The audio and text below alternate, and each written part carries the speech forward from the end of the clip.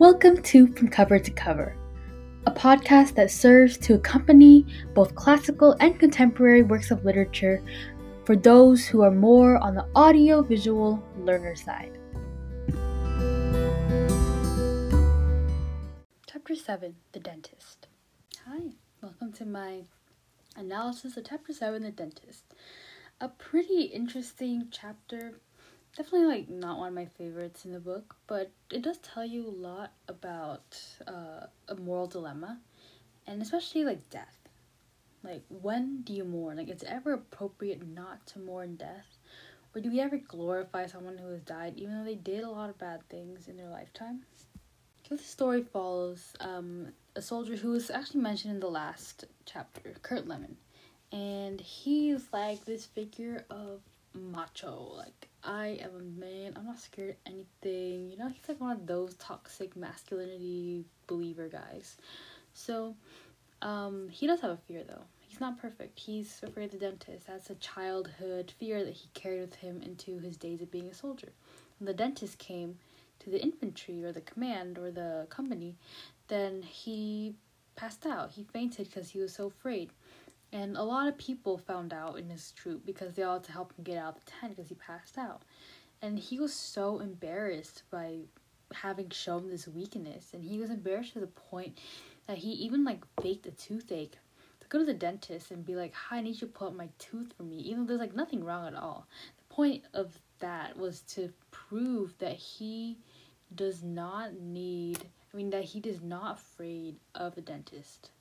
So when he dies, O'Brien, who's the narrator of the story, is I don't feel too bad for you. I'm not super sad, not the way that other people are. So he's struggling to mourn for O'Brien. He's struggling to be sad about his death. And this is something that definitely he has a moral dilemma and he openly expresses. We as the audience also kind of have a moral dilemma. Because this is literally a soldier that fought alongside you, watched your friends and your comrades die right next to you. And you guys went through this horrific journey of being a veteran in the Vietnam War together, and you're not feeling super sad that he died. This is something that we think about when we talk about death and glorifying death, and when's it appropriate to not mourn for death.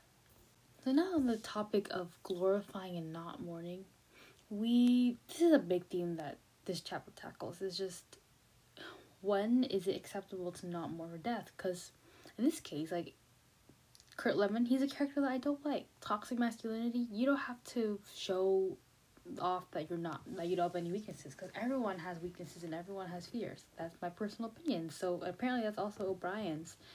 So he never empathized with Lemon. He didn't like Lemon, but Lemon died.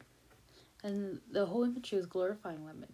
They said that he's a hero, he did all these brave things, and he's dead, and everyone's sad, and they're talking about his good things, and then O'Brien can't let go of the bad things. And this has to do a lot with the whole societal theme.